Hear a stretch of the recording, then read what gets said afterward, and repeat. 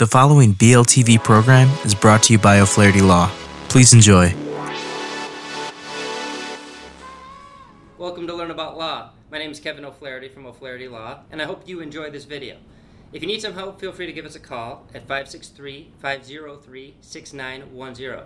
That's 563-503-6910. Thanks for watching. Hi, this is Andrew with Learn About Law, and in today's video we'll be talking about Chapter 7 Bankruptcy in Iowa. So, Chapter 7 Bankruptcy allows some individuals to wipe out all secured and non-priority debts. So the trustee will collect all non-exempt assets, sell them off, and use the proceeds to satisfy creditors. Whatever is left over is forgiven, unless it is priority debt such as child support, alimony, and some tax debts. As long as they pass the means test, then they qualify for Chapter 7. To pass the means test, you have to basically have an income below the state median.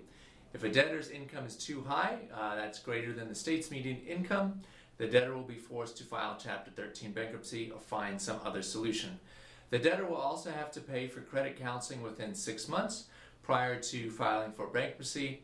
There are also many items that can be exempted under Chapter 7 bankruptcy in Iowa.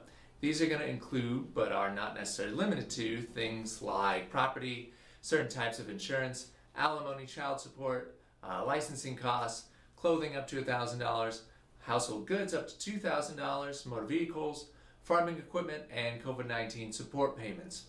Before the first meeting of creditors, your attorney will work with you on what debts are dischargeable and what will be left over after your bankruptcy is finalized. If you have any questions about Chapter 7 Bankruptcy in Iowa, please give us a call. And as always, thank you for tuning in. Hi, Kevin O'Flaherty again. I hope you enjoyed this video. If you need some help, please feel free to give us a call at 563-503-6910.